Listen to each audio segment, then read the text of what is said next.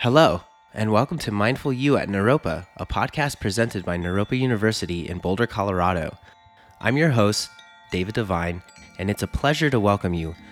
Joining the best of Eastern and Western educational traditions, Naropa is the birthplace of the modern mindfulness movement.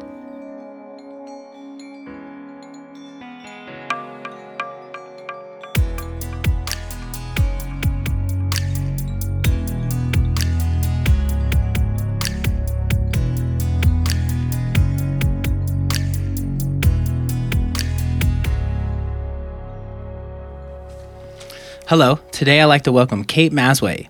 Kate teaches in the Transpersonal Wilderness Therapy program, so welcome to the podcast. Thank you. How are you doing today? I'm good, thanks. I'm really excited to talk to you today. So we have a program called the Transpersonal Wilderness Therapy program, and I'm curious, can you just define that for us? Can you tell us what that actually means?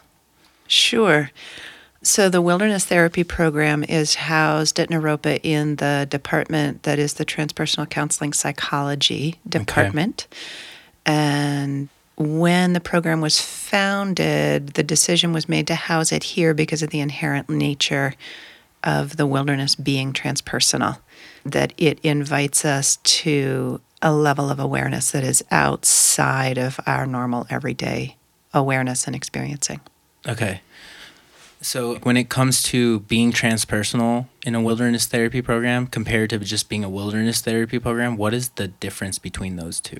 Like when you use the word transpersonal on top of the wilderness therapy program, like what does that actually mean? Well, I can only speak to this program and the way we define wilderness therapy and the way we practice wilderness therapy. Mm-hmm. What I would say is because we're housed in this program, we incorporate a lot of mindfulness in our work in the natural world. Awesome. How would you incorporate mindfulness? Like when you're walking near a creek or something, or you're having like a moment in nature, do you just pay more attention to the feelings that arise? Do you pay attention to the natural landscapes that you are being surrounded by? Like how does that work? All of that. Okay. All of that. And what I would say is that the culture that gets cultivated in the program is one of mindfulness, so that we're practicing different forms of mindfulness, and that courses, whether we're inside or outdoors, whether we're in a park or whether we're in the backcountry somewhere, is that really the approach that we use is based in mindfulness. Okay. Ooh, I like that. Yeah. Yeah, it's interesting because then you have this holistic approach to thinking about everything of your actually feelings, your internal being, and then your external being of being around nature. I really like that. Why would someone want to take the Transpersonal Wilderness Therapy program? Like what sort of therapeutic teachings do they learn? Mm-hmm. How do they end up facilitating people through a process of healing? Mm-hmm.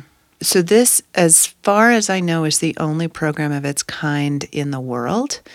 When we have admissions interviews, we ask prospective students, why do you want to come to this program and why now? And inevitably, the answer we get for why this program is because it's the only program of its kind out there. Okay. And people are drawn to this program because of their own previous deep relationships with the natural world, largely based on time spent outside, therapeutic, spiritual experiences with the natural world.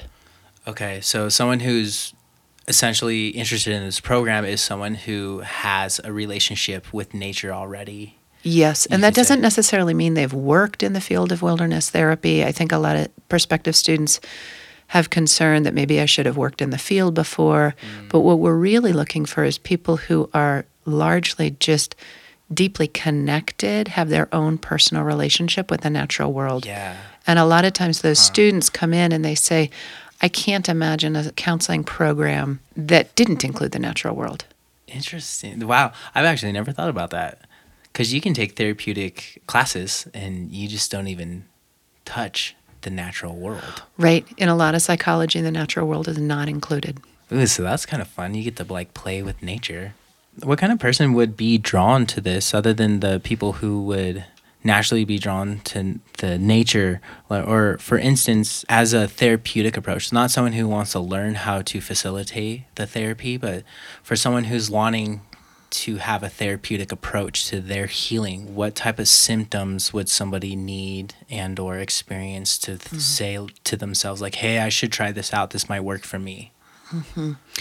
I think a lot of times clients who come to me to do specific nature-based work, again, already have that strong experience of experiencing healing in nature, Okay. of having experienced different states of consciousness in nature, and are drawn to just working in that way. Okay.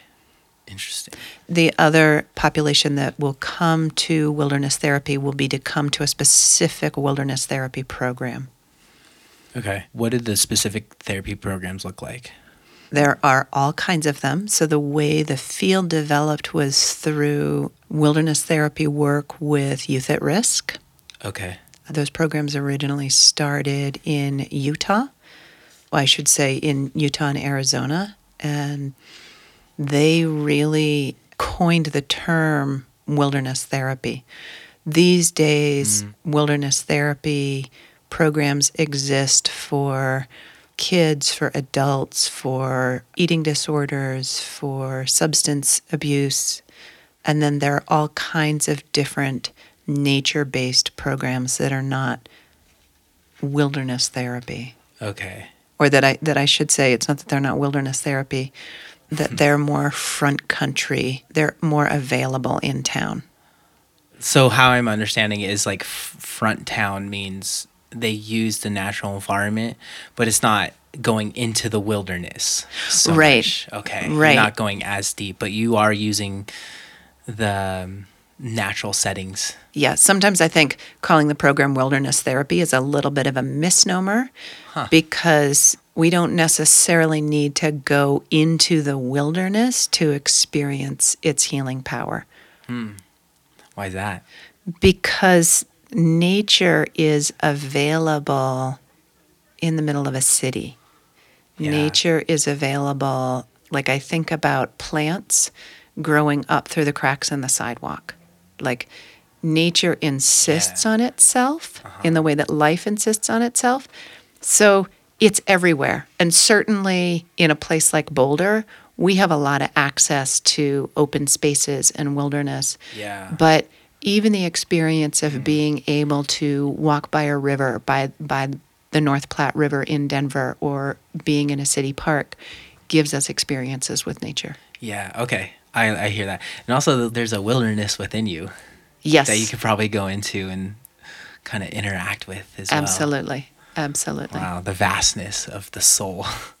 So I understand that we don't have an equine therapy program, but we do work with the equine kind of nature of therapy. Can you just explain that a little bit and like how that shows up in the program?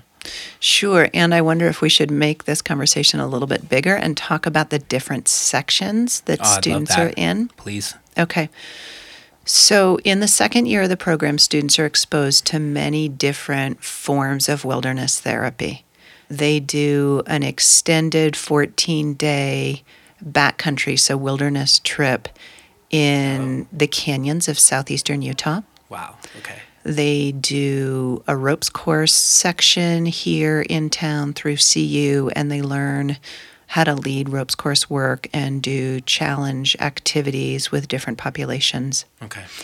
They do have an equine section. They spend a week up at a ranch about 45 minutes from here, and they study the human-horse relationship. Okay. What is it about that relationship that there was a program, equine, like this thing was coined, therapy with horses? I don't know a ton about it. It's something Okay. that I've always wanted to study, and I have not yet studied it. Okay. But horses and humans have a long-standing relationship throughout history. Yeah. Humans are the predator in that relationship. Horses are the prey animals. And horses are very sensitive to energy, what humans put out and what they invite towards them.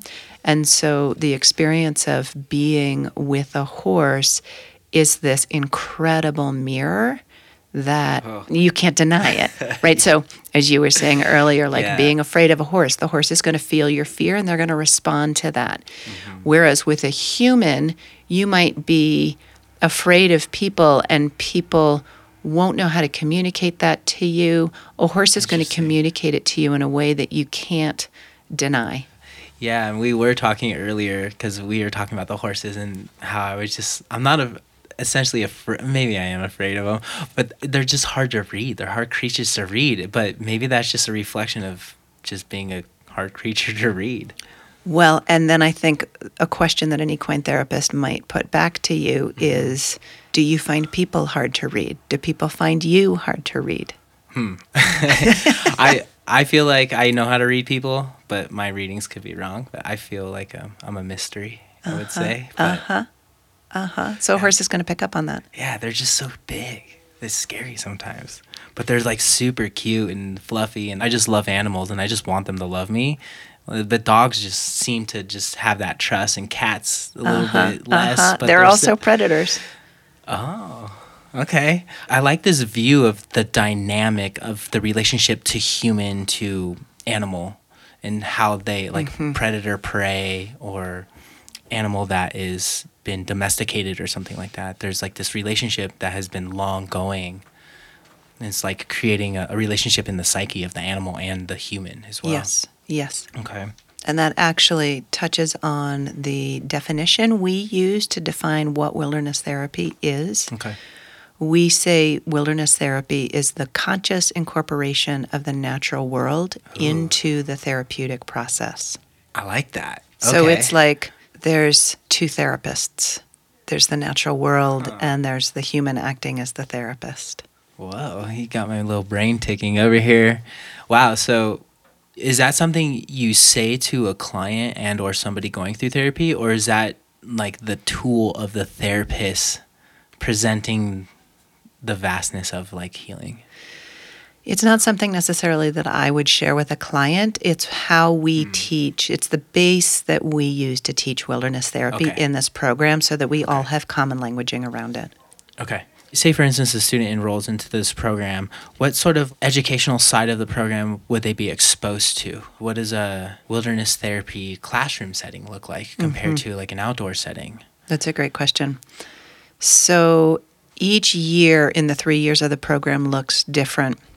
The thing we start with is a 10-day intensive, and that happens before any of Naropa's orientation happens.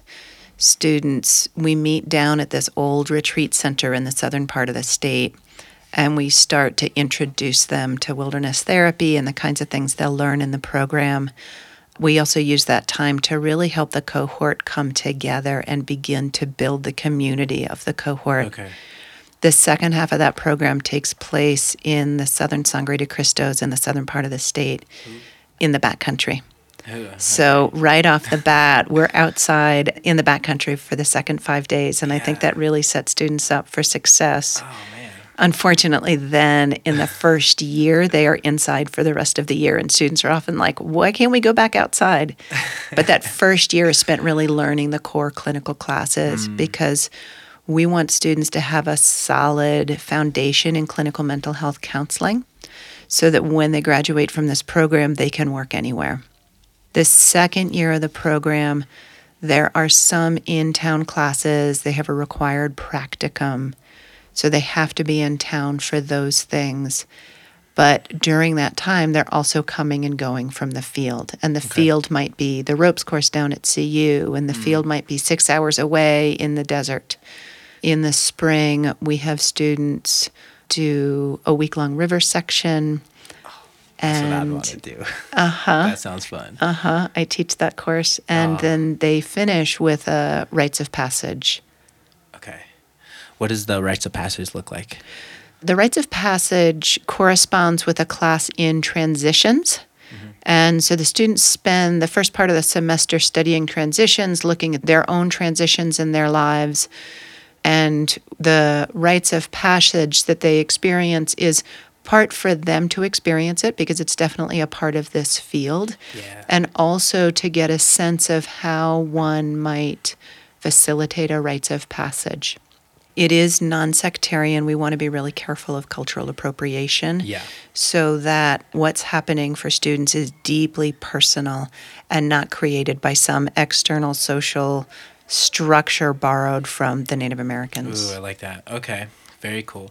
So you said earlier when it comes to the classes, the class model, you take a lot of clinical health, mental health classes. Yep. What are some of the mental health classes that you would find yourself in?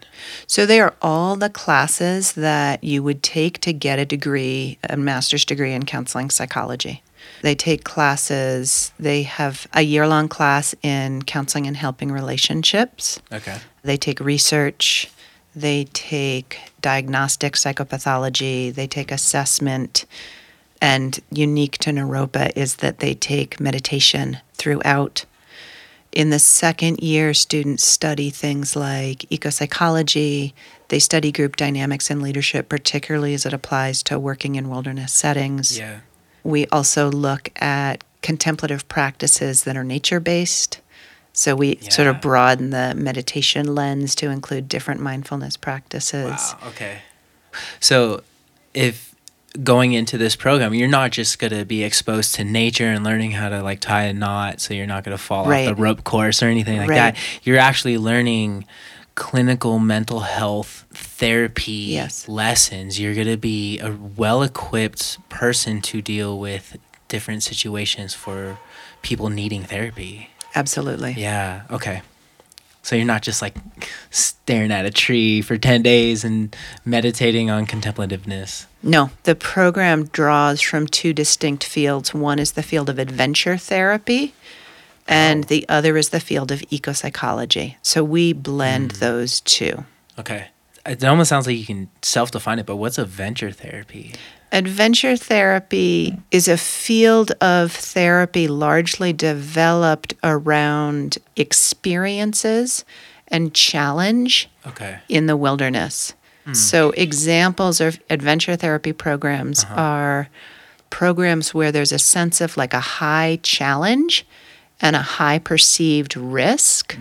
Ropes Course, for example, is more of an adventure therapy experience. The 14 days that we do in the desert in Utah, because we're in the backcountry that whole time, has more of a sense of adventure therapy in it because of the physical challenge. Okay. Ecopsychology is the study of the human-nature relationship. Interesting.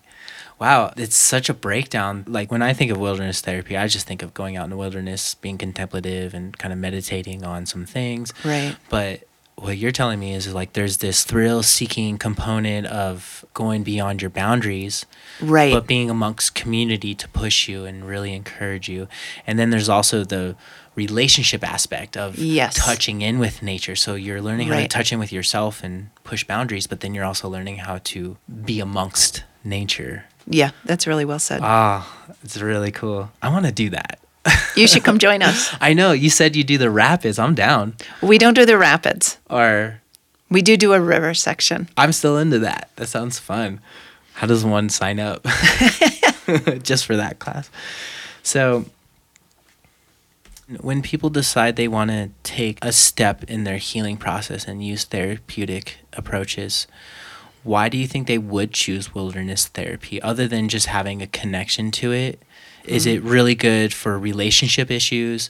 Is it really good for self-inflicted ideas upon oneself? Does it help in other realms better than others? Or like, how does that work? I think what you're asking is, does wilderness therapy apply for specific clinical issues? Yeah. Well, first thought, best thought, my bias is that being connected to the natural world is just fundamentally good for our health. I think you're right. And like if I think about people that I've worked with over the years, from people with PTSD to people with major depression to people with anxiety disorders to people grieving, people wanting to mark a life transition. Yeah. The natural world is unconditional. And it welcomes us in whatever state we bring ourselves to it. And It invites a level of presence. It sort of insists on a quality of presence because while there's incredible stillness in the natural world, there's also sort of constant movement, even if that's grass being blown by the breeze in a meadow or a squirrel in a pine tree preparing for winter. There's always a little bit of movement, and there's this quality of vastness, right? The natural world is so much bigger than us. And in that unconditionality, I think we're invited into an experience that helps us deepen our connection with ourselves, but also helps us get out of our own way. Wow. Yeah, I'm hearing this idea of we are part of nature and we are not disconnected from it. So by going to the root of where our source is from, we are able to find healing components to kind of discover what is going on with ourselves. Yes. Okay. So you were saying something about how it could be good in groups. Is this ever used in like a single person sort of situation, like a solo with one person who really needs it? Or is it mostly facilitated in groups, or like is it both, or how does that work? It's both. Traditionally, wilderness therapy has been facilitated in groups. Okay. And we have graduates from all over who will do work outside with people. That sounds fun. Once someone gets a degree here, they're able to kind of just go out and start a program. Where could they see themselves using this sort of degree once they've acquired it? Sometimes people come into the program and they want to work in what I would say is a typical wilderness therapy program. They want to go be a therapist and spend time working with groups of people coming in and out of the field. Yeah. But many people are drawn to the program not specifically because of that, but because of their relationship with the natural world and the inevitability of the healing that takes place in the natural world. Yeah. So we have people who have gone on to create their own programs. We have people who have created their own counseling centers that have nature-based elements to them. We have people who work in like a more standard mental health agency that are working to expand the way the agency sees counseling and health, and students are developing programs that clients can go outside in. So there's like multiple different forms of therapy. Right. How important do you think it is to incorporate the wilderness and or the natural settings compared to just sitting on a couch and talking, like having talk therapy? Like, because there is a lot of therapy that doesn't incorporate nature. Right. Do you feel like there's more longevity within the approaches when you have a natural approach compared to just like a talk therapy approach? I would say it's different, and it's different for each person. Like I think about the experiences that I've had with people outside that are profound and deeply transformative and life-changing. And I've seen people have that same experience inside through the course of a counseling relationship. Okay. I think it mostly depends on the client and what their orientation is. Okay. Yeah, so it's mostly like a perspective of what might work better for this person, because the wilderness might not actually do something for someone on a deep level. Right. Like I'm thinking about a client that I've both worked indoors and outdoors with, and the experience of being with them outside. There's so much more grounded outside. There's so much more at ease. This particular person feels fundamentally safer outside than they do inside. And so our work is varied based on where we meet. Yeah, because some people can feel weird outside. They're like, oh, there's so many things out here. Like, Right. And that's a bias that we need to teach students right off the bat, that this concept of wilderness, for some of us, we see as deeply healing and safe and really inviting, but that's not everybody's experience of the natural world. Everybody relates to the natural world, and depending on where you were raised or what your social location is, this whole idea of wilderness is different. Like the idea of wilderness is actually culturally constructed. wow, you're like just opening my mind so much. It's so great. So we just have a little time left. I just Sure want to thing. ask you one more question. Do you have any sort of fun stories or like a breakthrough moment with maybe your teaching or healing or sort of adventures in the wilderness and or like a student's experience? Is there anything where you're just like, wow, this is really good work? That was a big question. I'm sorry. Well, no, don't worry about it. I'm going to go, this might not be the best example, but I'm going to go with it because it's what came first. Okay. We had a group one year in the canyons, and they were in horrible conflict. And they were really sort of stuck in it. And one of the things you need to watch for in the canyons is flash flooding. It's a requirement that when we camp, we're camped, a couple of 100 feet above the wash. Okay. But this particular group had their kitchen down in the wash at the bottom of the canyon, which is fine so long as nobody was sleeping there. Yeah. So it had been raining, and my co-instructor and I woke up in the morning and we knew we were headed down canyon, but that the canyon got narrower. And we realized, there's a potential here for a flash flood. Yeah. And the students were so ready to be done. We were nearing the end of the trip, and a student came and asked us when we were leaving, and we said, actually, we need to pause on that. We really need to see what this rain is going to do and if the canyon flashes. Mm-hmm. And within 10 minutes, there was a raging river at the bottom of the canyon. Wow. And, the students had to grab their kitchen gear at the very last minute and kind of get up. And everybody was just blown away by the power and the intensity. It was like entire cottonwood trees were going down the canyon, rushing down the canyon. You could not have crossed the wash. And it really shifted the group. And it's not that the conflict went away, but the conflict was no longer primary.